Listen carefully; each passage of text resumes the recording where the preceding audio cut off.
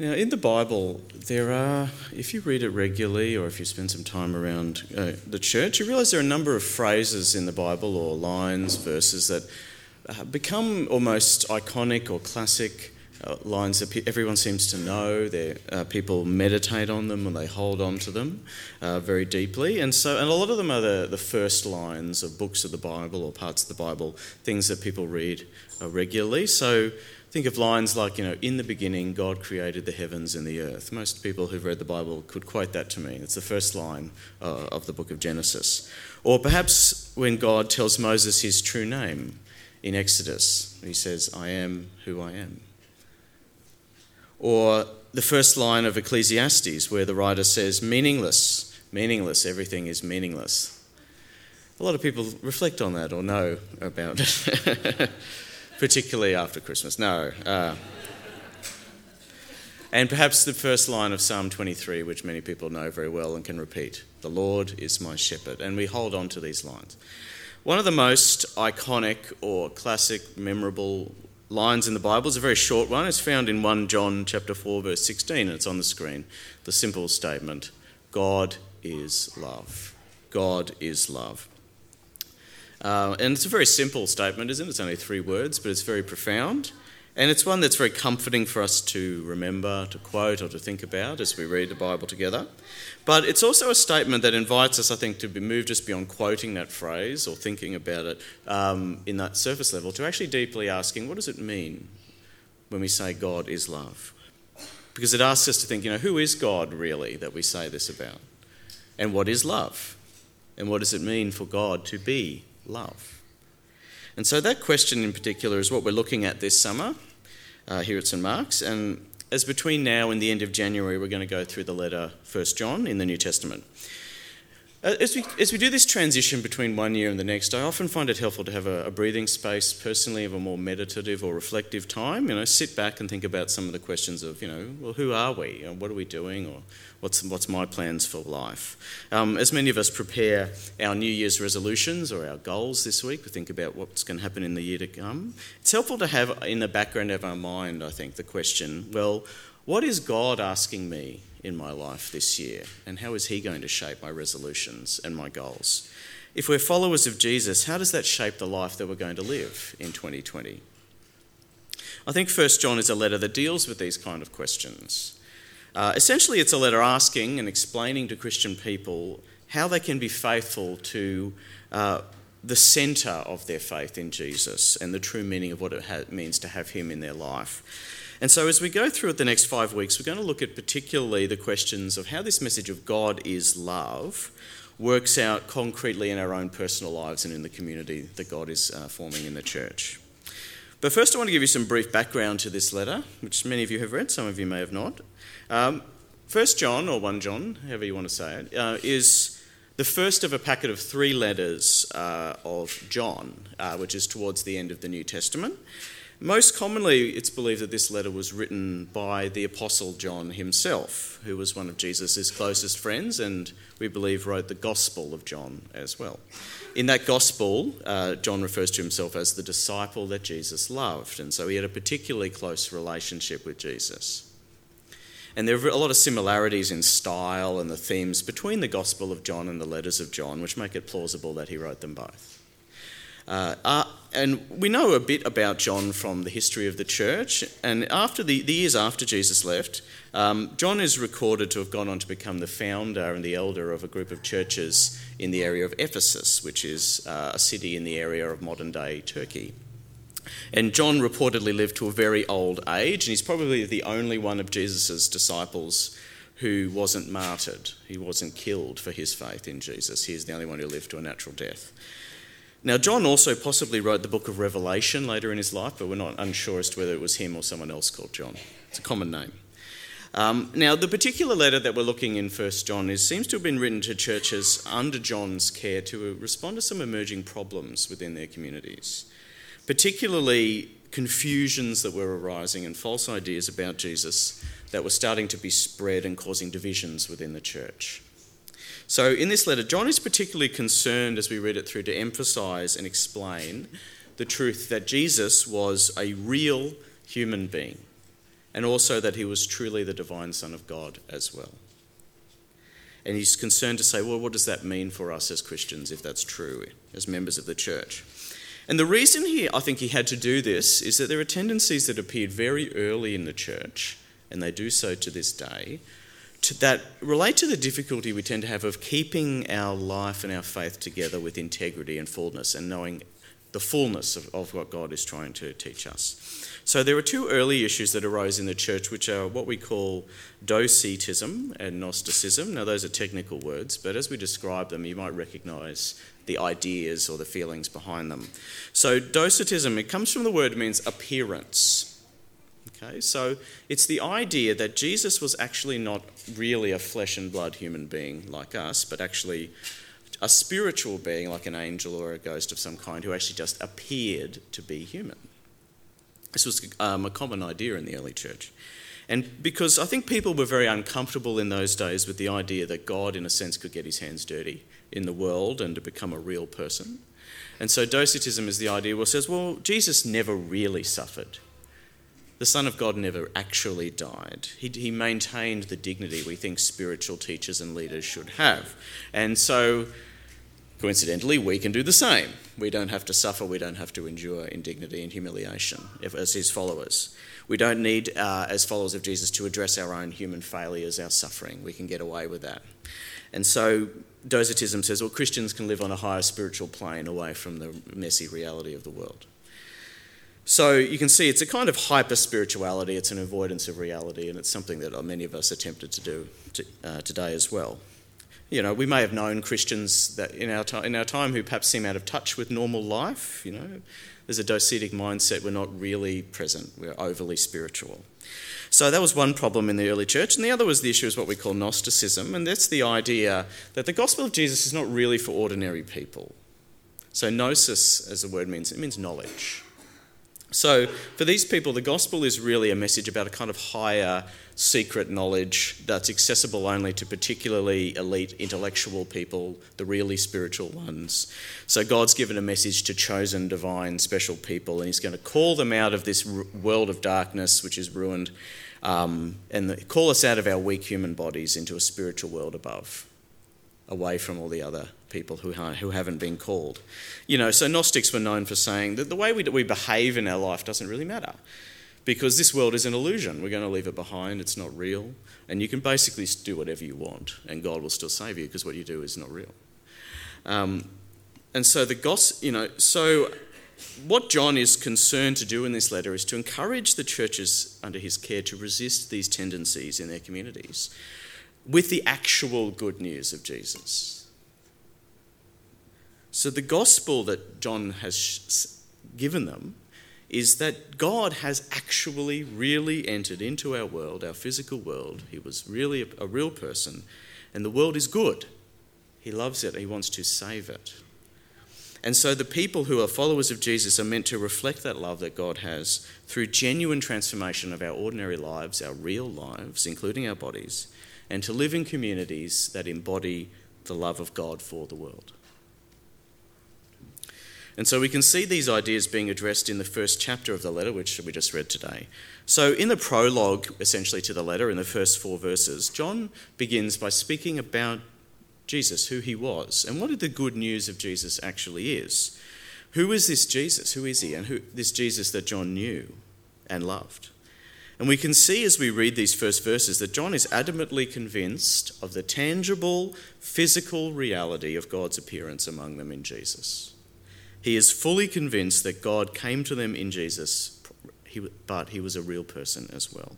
So he says, that which was from the beginning, which we have heard, which we have seen with our eyes, which we have looked at and our hands have touched, this we proclaim concerning the word of life. So this first verse is almost like a catalogue of the physical senses that you could possibly see. The only things missing is smell, perhaps, or taste, which might be a bit weird to put in. So I'm glad that he just used these 3. So he says Jesus was real, We heard him. We saw him and we touched him with our own hands. He was a real person you could touch. He wasn't a spirit that just appeared. But he also says, yet in this person, through his life, it was not just a man, but also an appearance among us of God's eternal life, the life that was with the Father, the word of life. And so what you can hear in what John is saying, I think, is the absolute reality and the intimacy of this relationship between Jesus and his friends, and the transformation of their whole life that resulted from that. So John is not saying, I didn't tell you about a spiritual teacher who gave us a message. There isn't just an angel that appeared to give us a word for you, a message of new knowledge for special people. Jesus was a real person like us, and God lived in him with us.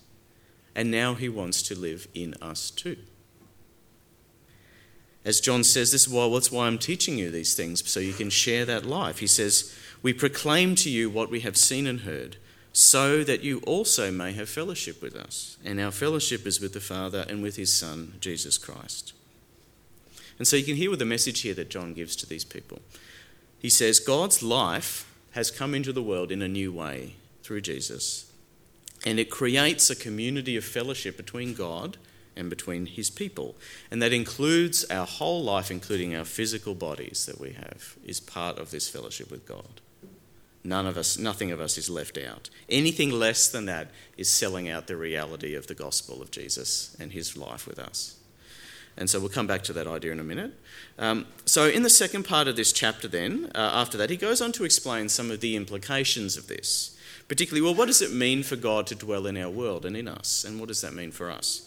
So the key idea here in verses 5 to 10, then, as he goes on, is that God in Jesus, as he's come into the world, has brought a clarity of light, truth and transformation to our world, which we need to grapple with now if we're going to live it out. So he says, this is the message we have heard from him and declare to you. God is light. In him there is no darkness at all. So for me, this lays out fairly boldly, I think, the importance for John that the followers of Jesus need now to be aware that God's intention is to deal with the evil and sin in the world and to drive it out and not to compromise with it in any way, because there is no darkness in him. And this is in contrast to that tendency I said earlier about Gnosticism, which is to say, well, the world's evil, but God doesn't have that much to do with it. He doesn't care about it. He's just going to grab us out of the world and leave the rest behind. No, John says, when God appears in the world, he appears as a spiritual light that drives the darkness out of us and the world that God has made, that he wants to be filled with his light. So God, as we see in Jesus, he actually comes in, he doesn't stay away from the world, he actually presses in to the reality of the suffering and evil and death in the world in order to defeat them. Obviously, they've seen that. John saw, that's what Jesus did. We saw him die. We saw him come back to life. We saw him defeat evil. And the point that John draws out then is that Christians can't then accept or rationalise the existence of evil or sin in our own life. More to the point, we can't ignore our sin and claim to still have true fellowship with Jesus.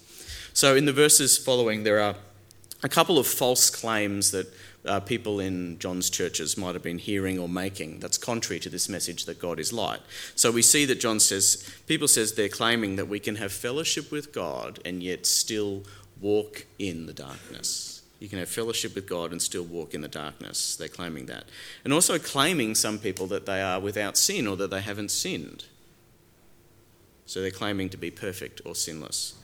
And the fundamental problem with these claims that people in these churches were making is the idea, I think, that, they're going to separate what they believe and how they feel about themselves from the way that they actually act and from our behaviour, which we're all tempted to do at times, to think that God is only really interested in my interior sense of who I am and not how that works out in real life.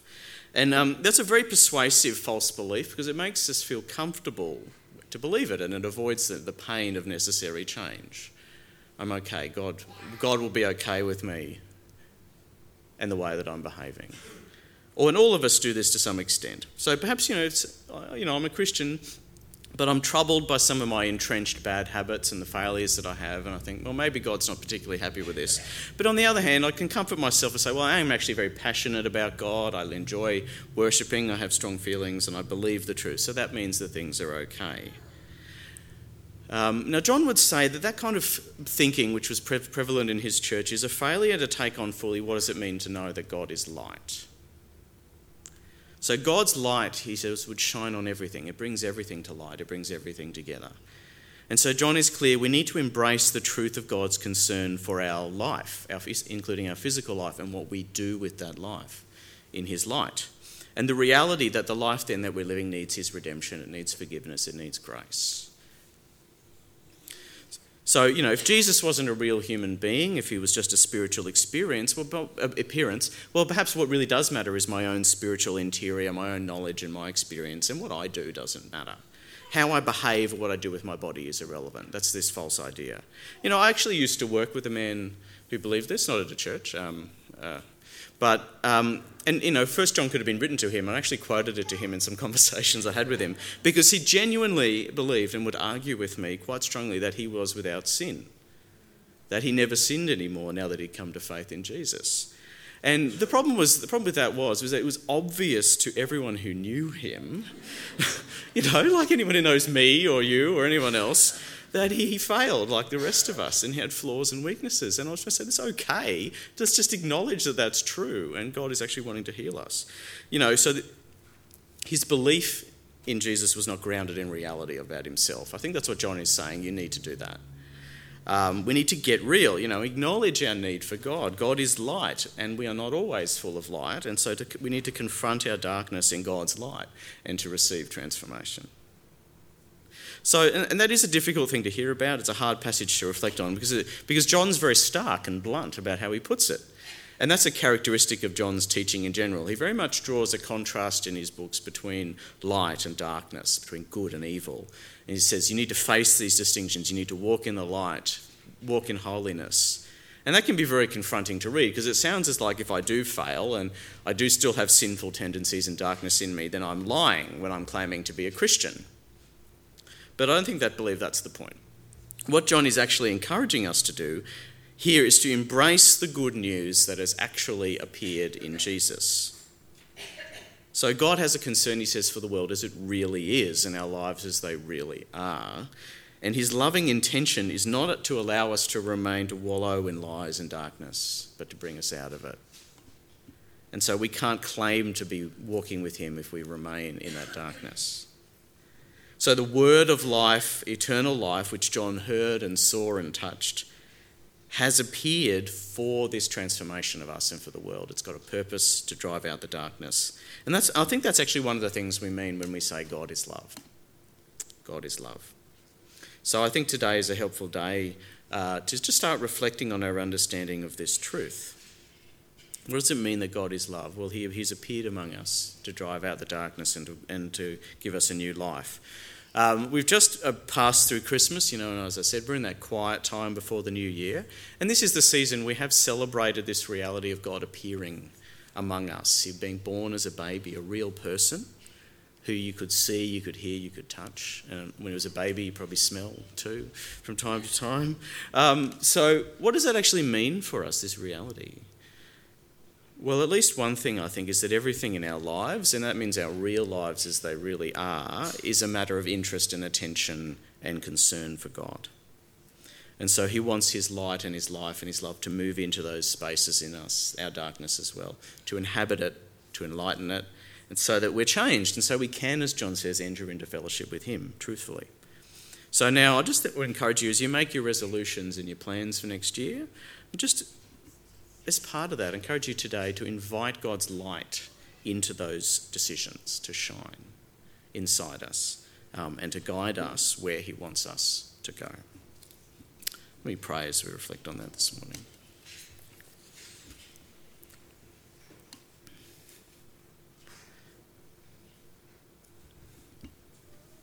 We thank you, Lord, for this time that we have.